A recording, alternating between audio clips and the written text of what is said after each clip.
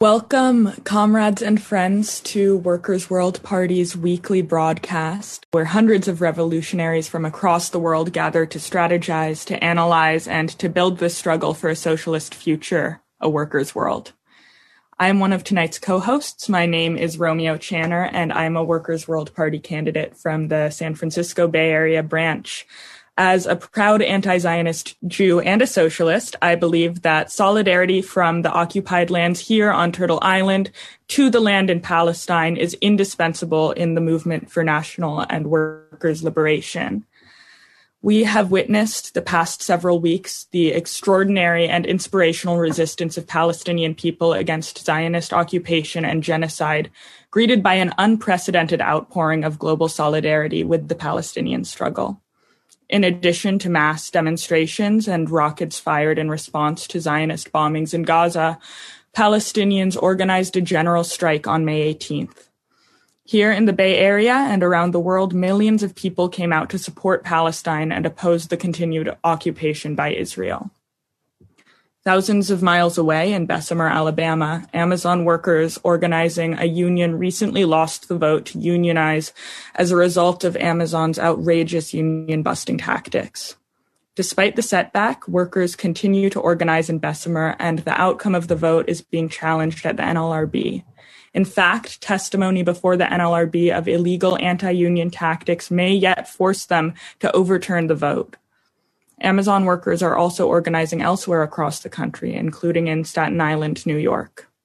So, what is the relationship between these developments? What do they signify for the development of global resistance of working and oppressed people against the ruling class? We in Workers' World Party see the connections between these struggles and their impact on the overall fight for socialism in the United States. So I'd like to introduce my co-host for tonight, Judy Greenspan, whose pronouns are they, them, and who is also a member of the San Francisco Bay Area branch of Workers' World Party. Judy is also an Oakland public school teacher and member of the Oakland Education Association. Hi, thank you so much, Romeo. It is such an honor to be on this program. There is so much to talk about in relationship to both the struggle in Palestine for liberation and the unionizing efforts of Amazon workers and the unorganized. And this issue of the liberation of Palestine is very important to me as a Jew in the United States who has fought really virtually for my entire life for the liberation of Palestine. Tonight, we have a special guest speaker with us, Larry Holmes, the first Secretary of Workers' World Party, who is a writer, activist, and veteran in the struggle for socialism in this country. Larry is also a member of the Workers' Assembly Against Racism in New York City. Larry Holmes is the author of a recent article in Workers' World that appeared in the May 3rd edition entitled A May Day 2021 Manifesto for the Revolutionary Transformation of the Working Class. I'd like to welcome Larry to the program. This is such an auspicious occasion with the tremendous developments in Palestine. You know, for such a long time, quite a few years really, it felt that the repression of the US-backed racist Israeli state had paralyzed the movement and even had an impact on the solidarity movement, although those who have been trying to organize the boycott of Israel have been certainly pushing ahead and also meeting repression on campuses and so forth. But what we've seen, comrades and friends, over these past few weeks in the month of May 2021 is nothing short of a revolutionary revival of the Palestinian liberation struggle in a way that on many levels is unprecedented. It's unprecedented because in addition to the brave resistance of the soldiers who are fighting with inferior weapons, the tanks and the planes and the bombs that the Israelis are supplied by the US, you have a general strike. I think this is the first of a kind, especially a general strike that is not only in the occupied territories of Gaza and the West Bank, but even in the Arab communities inside Israel. I may be mistaken, but I think that's a first. A general strike joined by millions, joined by unions, supported by the Palestinian Labor Federation, by other unions, by community organizations. And this brought into this resistance struggle against this new violent Israeli attack on the Palestinian people, different social forces. And it gave the liberation struggle a class character. That's what a general strike does. And I think that is just one of the things that have taken this struggle, ratcheted it up a couple of knots. And I think the world on both sides of the class barriers is paying a lot of attention to it. This may be, we're being a little equivocal because we have to see what happens now. This very well may be the beginning of the third intifada of the Palestinian people. On top of what happened 20 years ago, they offended the Palestinians by going to the Al-Aqsa Mosque, and then what happened approximately 16 to 17 years before that, the first intifada. And this could be the biggest intifada, because never has there been, it seems, more unity and more solidarity by the millions of Palestinians and Arabs in the occupied areas and around the Middle East. And one should add that, at least to my recollection, there's never been the international solidarity. I mean, one has never seen so many protests, not only in large numbers, thousands of protests all over the globe, Europe, Asia, Latin America, Africa, South Africa, the Middle East, of course, the United States, West Coast, New York. But the size of these demonstrations, tens of thousands, if not hundreds of thousands of people, I don't believe we've seen that, comrades, in quite some time. It seems, in some respects, that those of us, such as myself, who a few months ago were looking at this brave attempt to organize an Amazon warehouse in Alabama, an anti-union, so-called right-to-work state led by Black workers, that would be the struggle that sort of woke up the working class, not only the more than 1 million workers who work for Amazon and Whole Foods, which it owns, but it would be a global waking up, because Amazon is a global company and pretty much represents the face of high-tech capitalism in 2021. It remains to be seen whether that will happen. We all know the outcome wasn't what we hoped it would be, but it still may be that, because there's a lot to say about that, and perhaps we'll talk more about that tonight. But this revival of the struggle of the Palestinian people in such a strong, united way, demanding an end to the apartheid Israel state, this indeed may be the struggle that wakes up the workers and the oppressed of the world, because it appears to have electrified the workers and the oppressed everywhere. And its analogy with the struggle of the people of the United States, particularly Black and brown people, against racist police terror, of course, is obvious. Thank you, Larry. And as we look at solidarity with Palestinian resistance fighters and Palestinian people, how can we connect that to solidarity with unorganized workers like the folks at Amazon in Bessemer, Alabama? And could you talk about why Workers' World helped to organize this solidarity movement? And how is this a part of your May Day manifesto? Well, first and foremost, it is the obligation, the revolutionary duty of communists and all those who are in the class struggle leading ultimately toward worldwide socialist revolution. In order to make that real, we have to support the national liberation struggles, and none is more important than the struggle of the Palestinian masses, their liberation forces against the racist apartheid Zionist state and its occupation. The workers have to support that, just like they need to support the uprising against the police here in this country. And it's our job as revolutionary communists to do whatever we can to organize demonstrations, not only to make statements, but to turn those statements into actions. And the U.S. workers have a special role in this. That is because the Israeli apartheid state is more than the racist oppressor of Palestinians and Arabs. It's a bulwark of U.S. imperialism. Its tanks, its weapons, its bombs are paid for by U.S.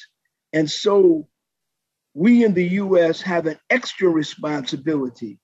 And the U.S. labor movement must now feel the pressure, the hot global pressure, to reverse its long-time sad and unfortunate position of supporting the reactionary racist state of Israel. So, Larry, the title of this program is The Revolutionary Transformation of the Working Class. And so what I'm wondering is, can you talk a little bit about how the working class and the work that the working class has done has changed over the past 50 years? And what do you really mean by the revolutionary transformation of the working class? What changes are happening now, and what do they mean? Yes, this was part of the gist, the essence of the May Day manifesto for 2021 that I wrote a few weeks ago, calling for the revolutionary transformation of the working class. In part, I wrote this in response to the crisis throughout the working class movement that was underscored by the results of the vote for a union in Bessemer, Alabama, regarding the Amazon workers fighting for a union. That showed more than any other thing in recent times that now is the time for the working class to begin undergoing a revolutionary transformation. What do we mean by that? A couple of basic things. As we all know, the working class, which has actually grown in this country, because a lot of people who, based on getting a higher education and owing a lot of money, a lot of debt based on that, have found out that instead of this education securing them a role in the petty bourgeoisie or even in the bourgeoisie, the global capitalist economic crisis has pushed them into the working class.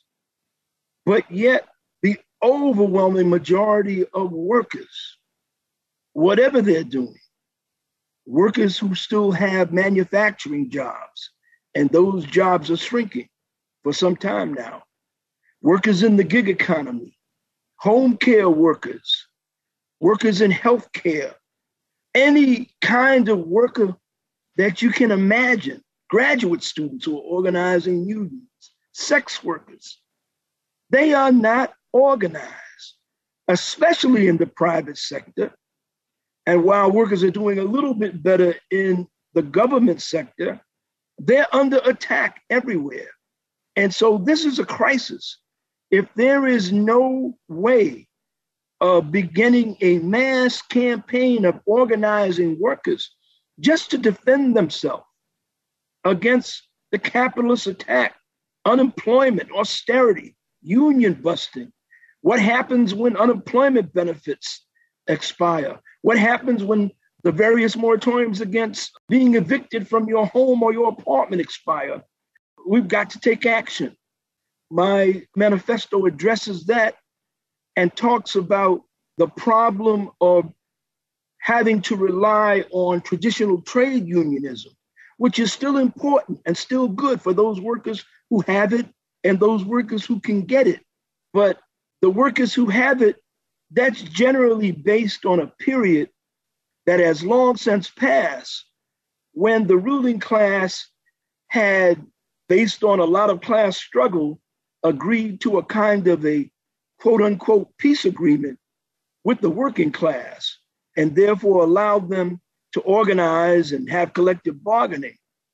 But comrades and friends, long ago, the ruling class tore up this peace agreement and declared full-out class war. And this is the reason why most workers cannot get organized on the basis of traditional trade unionism. That's a big part of the crisis of unionism. And so, as revolutionaries, as militant workers in the working class, we have to come up with alternative ways of organizing workers. One of the ways that we put forward is the organization of workers' assemblies. And I would say that we've got a lot of our inspiration and a lot of our example from what some Black workers have done in the South, particularly in North Carolina, where they've organized the Southern Workers' Assembly. I'll talk about that a little later, but let me just wrap this response up by saying that beginning a transformation of the working class, that is, the way in which it's organized, but more than that, its politics needing to be more anti-capitalist, needing to be more anti-racist in order to make sure that the workers are united, and needing to have more and more revolutionary leadership in order to liberate itself from the chains of the liberal bourgeoisie as represented by the Democratic Party. We have to know at this juncture that the working class can make no progress, not in defending its immediate interests and not along the road to socialist revolution, unless it does this. And so when we speak of the need for a revolutionary transformation of the working class, it's multi-level, it's organizational, it's political, it involves the leadership, it involves intervening in the existing organized labor movement, pushing those who are tied to the Democratic Party back, elevating those who want to break with the Democratic Party. It means quite a few things. And I think that this necessity for a revolutionary transformation of the working class should really dominate the agenda of the left, what we're talking about, what we're arguing about, what we're planning about, and also what we're finding ways to unite around. Because if we're able to begin it, I believe it's possible that this will bring about a new realignment of the left forces with the most revolutionary militant anti-capitalist left forces playing a very important vanguard role. Thank you, Larry. I'm just going to make a quick announcement before we keep moving through this amazing conversation. So, Workers' World Party newspaper has been in continuous circulation since 1959.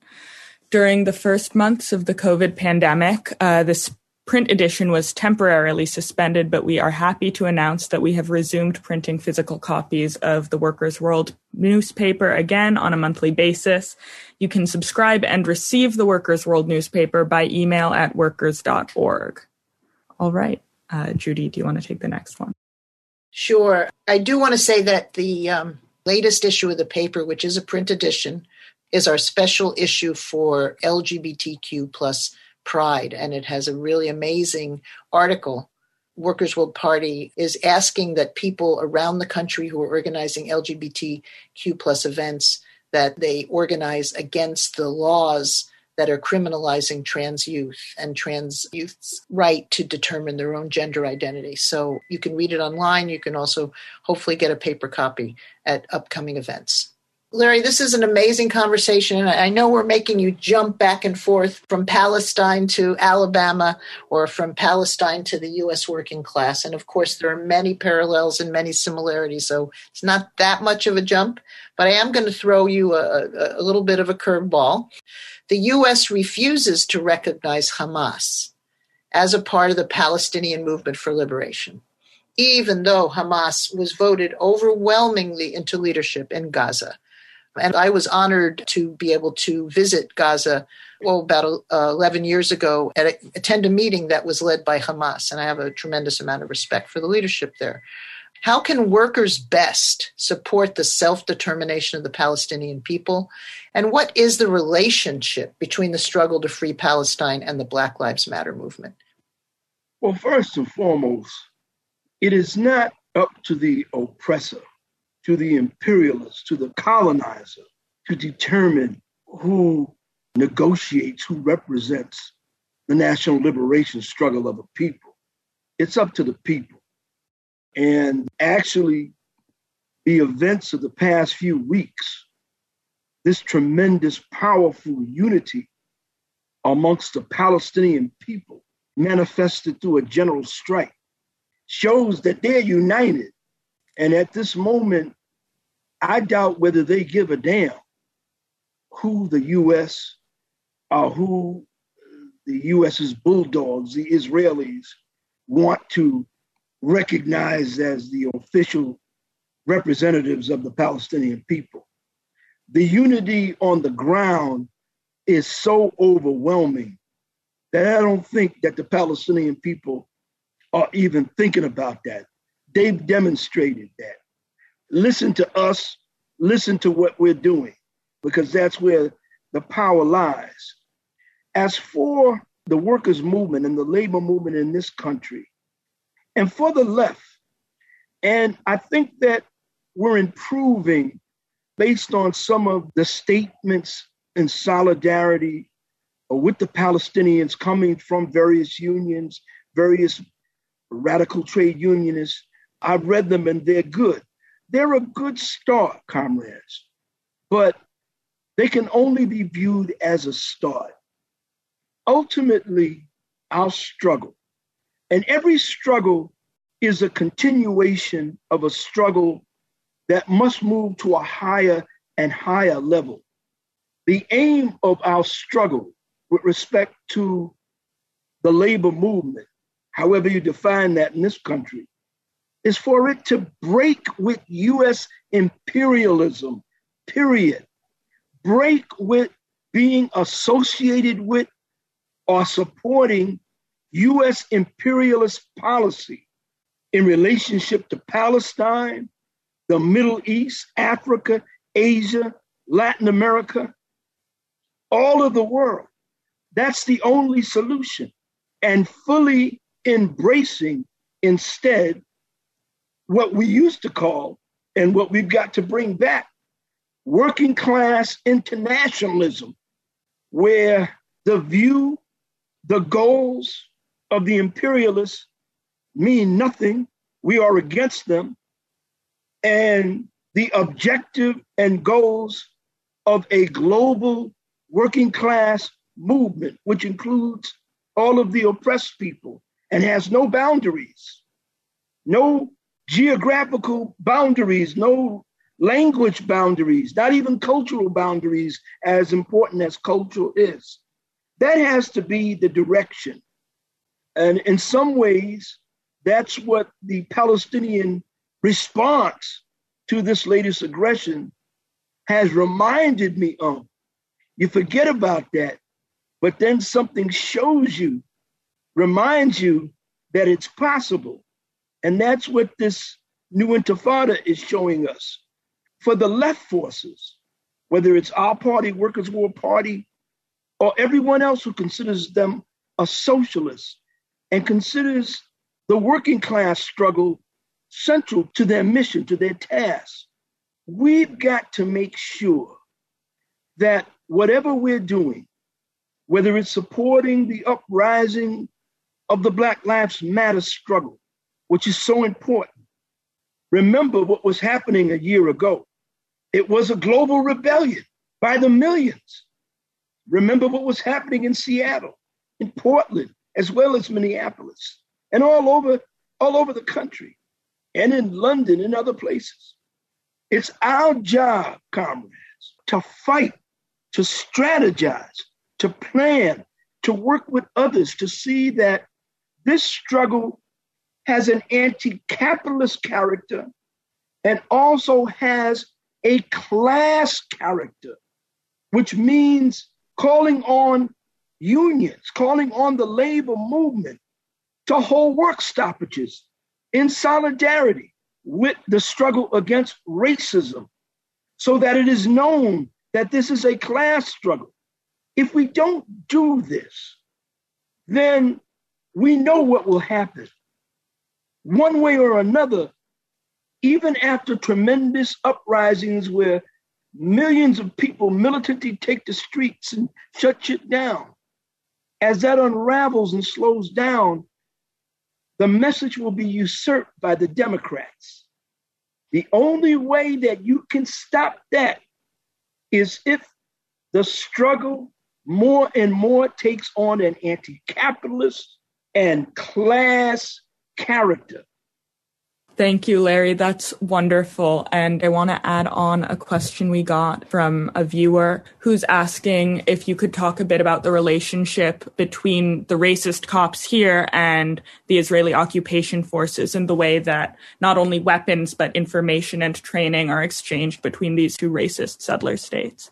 It's common knowledge to anyone who is interested in finding out about this that the collaboration between the Israeli army, the Israeli police, Mossad, their secret service, the CIA, the various other secret services and militaries of the imperialist countries and their satellite countries around the world, it's common knowledge. As a matter of fact, many police forces, including police forces in cities, police departments in cities across this country, travel to Israel to get their training and use Israeli methods and Israeli weapons. So that's one part of this.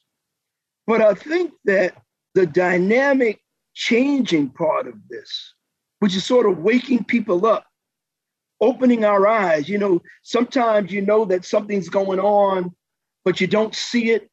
And it takes some kind of development before you say, yeah, right. You and I, we could have talked a month ago or a year ago about the analogies between the struggle in this country against the racist police and all of the victims and the struggle of the Palestinian people who are being arrested in mass as we speak, by the way. And some of us would have known that. Others of us might know it. But today, because of the intersection of these two developments on a global scale, you and I know that everywhere in the world, people are talking about this. It's not just me and you. It's not just a handful of socialists and communists, but movements are talking about this. People are writing poems about it. They're writing essays about it. It's having a lot of influence. And now you see that this struggle of those who are fighting racist police repression in this country and those who are fighting the racist repression of the Israeli state, it's the same fight. It's not a secret. Actually, it is the basis for the cementing of a movement. And I wish I could say with confidence that this understanding is going to lead to some big global developments that will push our movement forward. I won't go that far, but I'll say this. the basis for that. The basis for that has never been there as much as it is today. And I would be somewhat disappointed, even surprised, if it doesn't lead to just a whole new level, not only of understanding, but also unity in action. You know, when our Palestinian friends and comrades and fighters have a general strike, I think the thing that those of us who are global revolutionaries should think about is how that can be turned into a global general strike against the system, and how, as far off and unlikely as that may have seemed, how much more likely it feels and seems now. And it's so important for the revolutionary left, even while it's fighting on a day-to-day basis around the needs of the unemployed, the needs of those who are being evicted, getting food and health care for those who are still dealing with COVID-19, supporting the nurses in Massachusetts who have been on strike now for several months, and I think they're bringing in scabs. You know, we got to be concerned with this, supporting the Amazon workers who are organizing everywhere, including here in New York and Staten Island. We also have to have that global view of worldwide revolution and how every struggle, no matter how local, no matter what the issues, is part of a stepping stone to a global revolutionary perspective. That's called revolutionary dialectics. That's part of revolutionary transformation of our global class. If you like this revolutionary Marxist analysis that you're hearing, if you're interested in joining a revolutionary Marxist-Leninist party that is helping to organize, that is out in the streets defending the Palestinians as well as many other struggles, we encourage that you check out workers.org/join and join our party. Fill out the form there, and an organizer will be in touch with you as soon as possible. If you just even want information about Workers' World Party, you can use that form. So we have a history of the International Longshore and Warehouse Union taking a stand against Zionism and against police terror. They shut down the port to support Oscar Grant against many of the shootings and murder of Black and brown people. And in 2014, they shut down the port of Oakland and several other ports on the West Coast to defend the people of Gaza and to demand an end to the Israeli bombing of Gaza, which was happening at that time. And we are within a few days, perhaps, of another Israeli ship. And because of the actions of so many people led by the Palestinian community, Israeli ships have not come into the port of Oakland since 2014. But we may see them in the next couple of days, and we're all on high alert. And we know that the ILWU is going to do another work stoppage to show their solidarity. So it would be great if other unions would look at that and say, yeah, why didn't we do that? And not only, of course, for Palestine, but, you know, every time the police murder a Black or brown person or assassinate or lynch, a response by labor would be absolutely fantastic. But I do want to ask you this question. You know, we've been talking a little bit about Biden, and people are very aware, you know, the Biden administration won't talk to Hamas, and they're doing all these bills. And during the Amazon struggle, Biden came out and said, oh, yeah, I'm for workers having a union. So one remedy that might stop the criminal efforts of companies like Amazon, which steal and cheat during union elections, is the PRO Act, the Protect the Right to Organize Act. And it's currently stalled in the Senate, which is famously known as the Millionaires Club. And so now Biden and everyone else throws their hands up, or either spends their life lobbying or throws their hands up and says, oh my gosh, it'll never get passed. We might as well just give it up. So what do you think about the PRO Act? What do you think about the energy being spent on it? Is this the right strategy? And what will it take to make organizing the unorganized a reality? Well, let me just start by saying that, to me, one of the reasons why Biden is reading from the playbook of Roosevelt, FDR, and the concessions that Roosevelt made 85 years ago to really prevent another Russian revolution happening right here in the United States. He's doing this because I think in some ways Biden and his advisors, maybe more his advisors than him, they see a little bit more down the road than even some of the official labor leaders.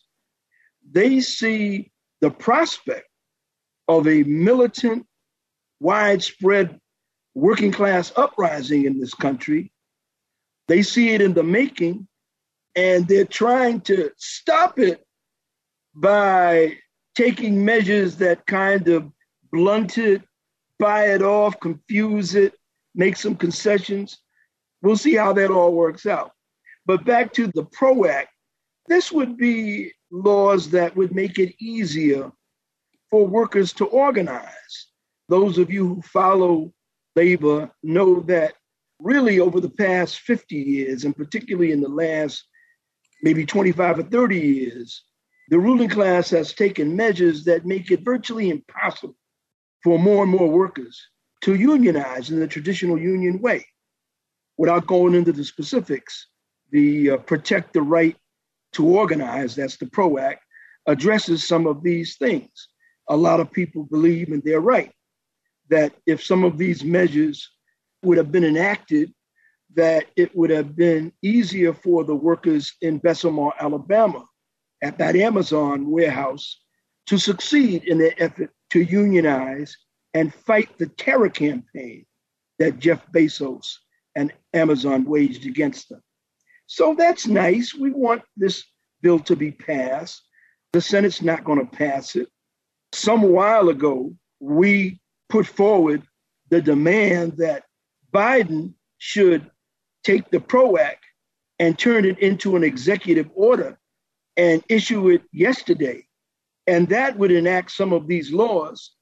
And we have a petition for that, and we're still organizing around that.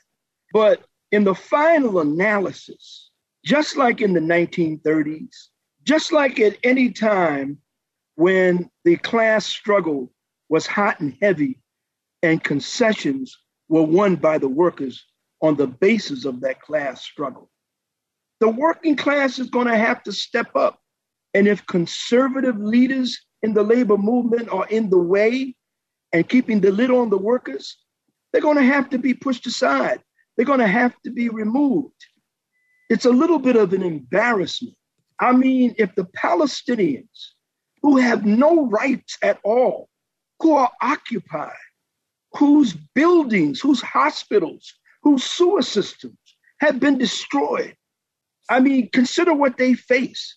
If they can unite and have a general strike, if millions can come out on the street and shut cities down in response to the lynching of George Floyd, you're going to tell us that the labor movement can't get several million workers to take one afternoon, an afternoon after lunch, and walk off their job to demand passage of the PRO Act or demand that Biden issue an executive order? It doesn't make sense. You see the imbalance there. The working class here has got to catch up, and it is catching up. But that catch up has to come a little faster, and that pushing aside of those who say they're for the working class but are holding it down, that struggle has to be a little sharper. I think that some of us in the coming days and weeks and months, not only do we need to send petitions to the various labor leaders, we're going to have to organize rank and file delegations and come knocking on the doors of labor leaders to tell them, you got to do this and you got to do that. Or maybe somebody else has to do your job. Because if you keep on doing what you're doing, which is getting us nowhere, we're not going to be able to make progress in this struggle that we're trying to have with the capitalist system to defend us. Amazing. Thank you so much. Before we move to the next question, another quick little plug. These webinars are made possible by viewers like you. So if you want to donate to Workers' World Party, you can do so through our Venmo at Workers World or our website, workers.org/donate. We also have a Patreon, which is patreon.com/WWP. And this specifically supports subscriptions for hundreds of incarcerated workers who get our paper for free. The next question, which I think you answered in part in that last response, is, can you comment on the significance of the current debate taking place in the Congress and the Biden administration regarding genocidal attacks on Gaza and the resistance? Is there a way for the working class to intervene independently to widen this schism, or is it a waste of time? Well, we're going to have to come up with a strategy for labor in relationship to showing maximum solidarity with the Palestinian people in their just liberation struggle. It's time for the various forces on the left, and particularly those who are in the working class and for whom the struggle of the working class is an important and serious and decisive question, to talk about this. I've raised to a number of comrades the wisdom of having a workers' assembly in solidarity with Palestine. Maybe because of COVID, it still needs to be a virtual event. So we need to talk about this. It's time to talk about it. We're obliged to talk about it. Maybe someone has a better idea, but I really think that wrapping our head around the prospects and the timing for a national workers' assembly in solidarity with Palestine as a planning session amongst trade unionists and workers to map out a strategy that pushes the labor movement in the right direction. Maybe that's not the most important thing, but until someone can think of something better, I think it should be on the table.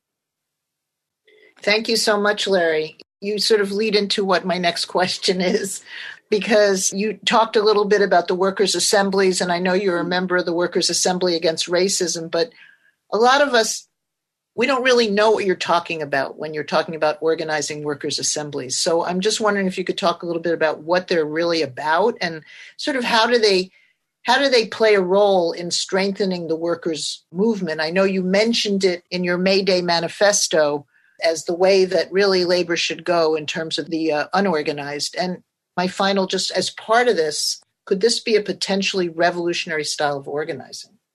It's simple, comrades. We can no longer allow the impediments, the difficulties of organizing workers into traditional trade unions to stop the mass organization of workers. Where workers can be organized into traditional unions and somehow, either through an NLRB election or through a strike, win recognition, engage in collective bargaining, right on. Power to those workers. But for the overwhelming majority of the workers, many of them in more and more precarious working circumstances, forced to work part-time, forced to work temporary, not even call workers, call contractors and all sorts of stuff like that. Local laws against them being even covered by the ineffective laws that are supposed to give workers some right under the NLRB. We've got to find a new way of organizing workers en masse. And one of these ways is the mass organization of workers' assemblies on the local basis. We have the Southern Workers' Assembly as a template for it.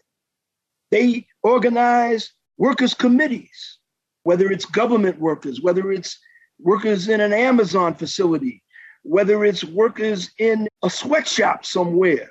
and they bring them together on a monthly basis where they make reports. Why can't we do this in the Bay Area, in New York, throughout the South? That's what the Southern Workers Assembly is trying to do right now. Open up new workers' assemblies all over.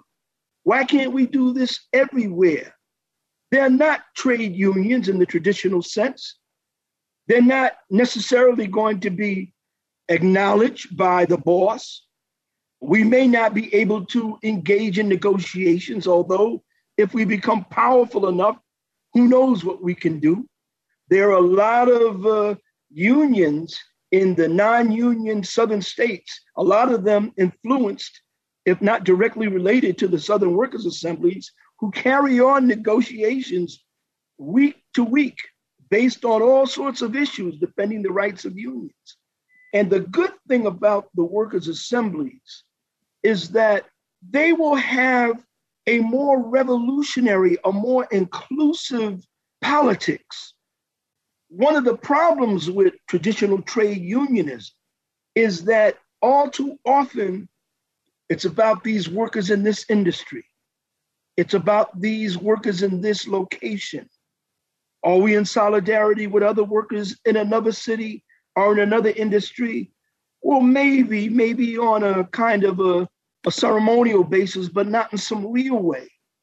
The whole idea of workers' assemblies is that part of its mandate, of its mission, is to increase the awareness, the knowledge of other workers fighting and how similar that is, and how we should find ways to be in support of each other.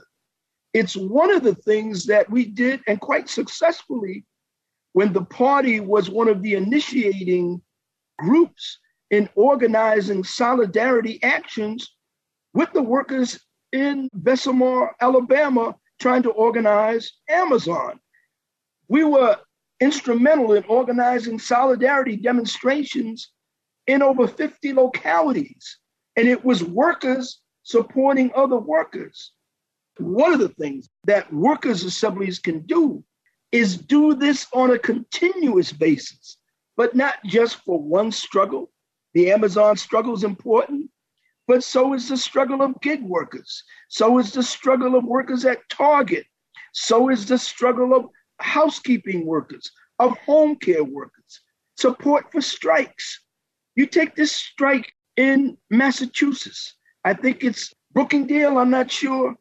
It's the longest strike in 2021. I think it's 800 nurses. And as I said before, about 2 weeks ago, the company started bringing in scabs. Wouldn't it be tremendous for workers all around the country to have some kind of manifestation, to show some kind of solidarity with these nurses? And these nurses are not only fighting so that they will be safe from COVID, they're fighting because they have been denied, both in terms of staffing and in terms of means, the ability to take care, especially of the poorest patients that they have. And there are struggles like this going on in hospitals all over the country.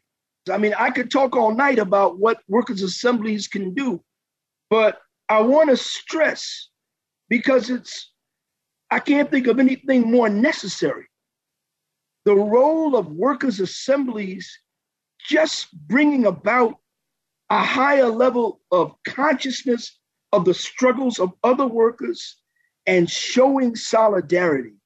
You don't know what it means to a worker who is out there on a picket line when they see somebody, even a handful of people in a place like Oakland or San Francisco, or Berkeley, they're having a picket line in front of a hospital and they're talking about what we're doing in Massachusetts.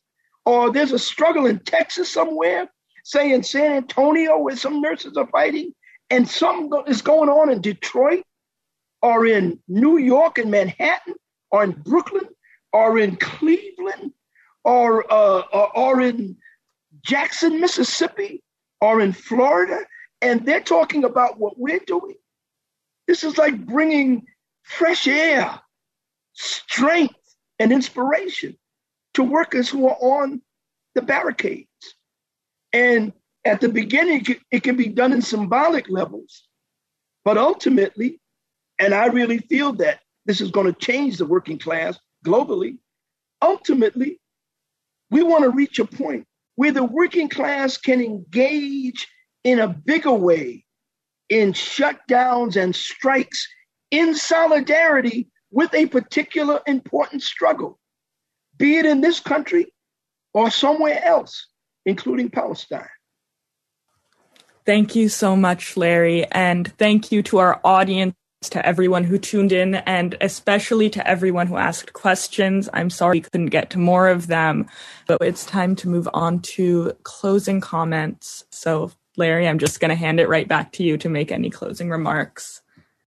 Well, the only thing I can think of by way of closing out is pretty much at every epoch in every part of the world in the class struggle, there reaches a point where the interests of the workers are stymied, they're frozen, they're paralyzed, because there are issues and contradictions that have to be dealt with in order for the workers' struggle to move forward. In this country, in the 1930s, had some trade unionists not broken in 1936 with the official trade union movement, which was oriented toward the more privileged trades.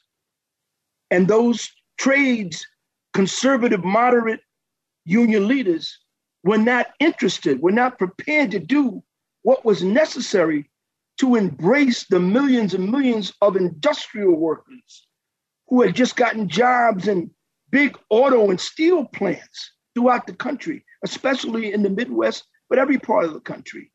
They broke away. They formed the CIO. And based on that, there were these militant struggles. There was the Flint sit-down strike, which spread throughout the auto industry, and so many other landmark militant struggles. In other words, there was a problem, and the working class found a way to break through that problem. We are at such a point. And when you think about the need for the next step being a revolutionary transformation of our class, organizationally and politically, that is what we need to do now, in the same way that workers 80 or 85 years ago needed to do what they had to do in order to move the class struggle forward. Except now, I think the step is much bigger and it's more global. And that's in keeping with the fact that the world is smaller and the working class is more in communication with each other. All of this fancy communication technology that the military came up with, they use it against us. But as revolutionary Marxists know from time immemorial, that how workers have pushed the struggle forward is by usurping this technology and using it against the oppressor. Practically, that means using social media to talk on an in-time basis with comrades and friends and allies and workers all around the world that enable us to do things that, frankly, we could not have done 5 years ago or maybe even 2 years ago. So it's much more. This transformation is much more necessary on a global level. With that said, those of us in the belly of the beast, here in the United States of imperialism, we have a special role because this is still the monster, US imperialism, holding everybody back. And everybody, every oppressed person in the Middle East and Africa and Asia and Latinx America, in Europe too, they're looking to us. Question is, are we ready? There can only be one answer.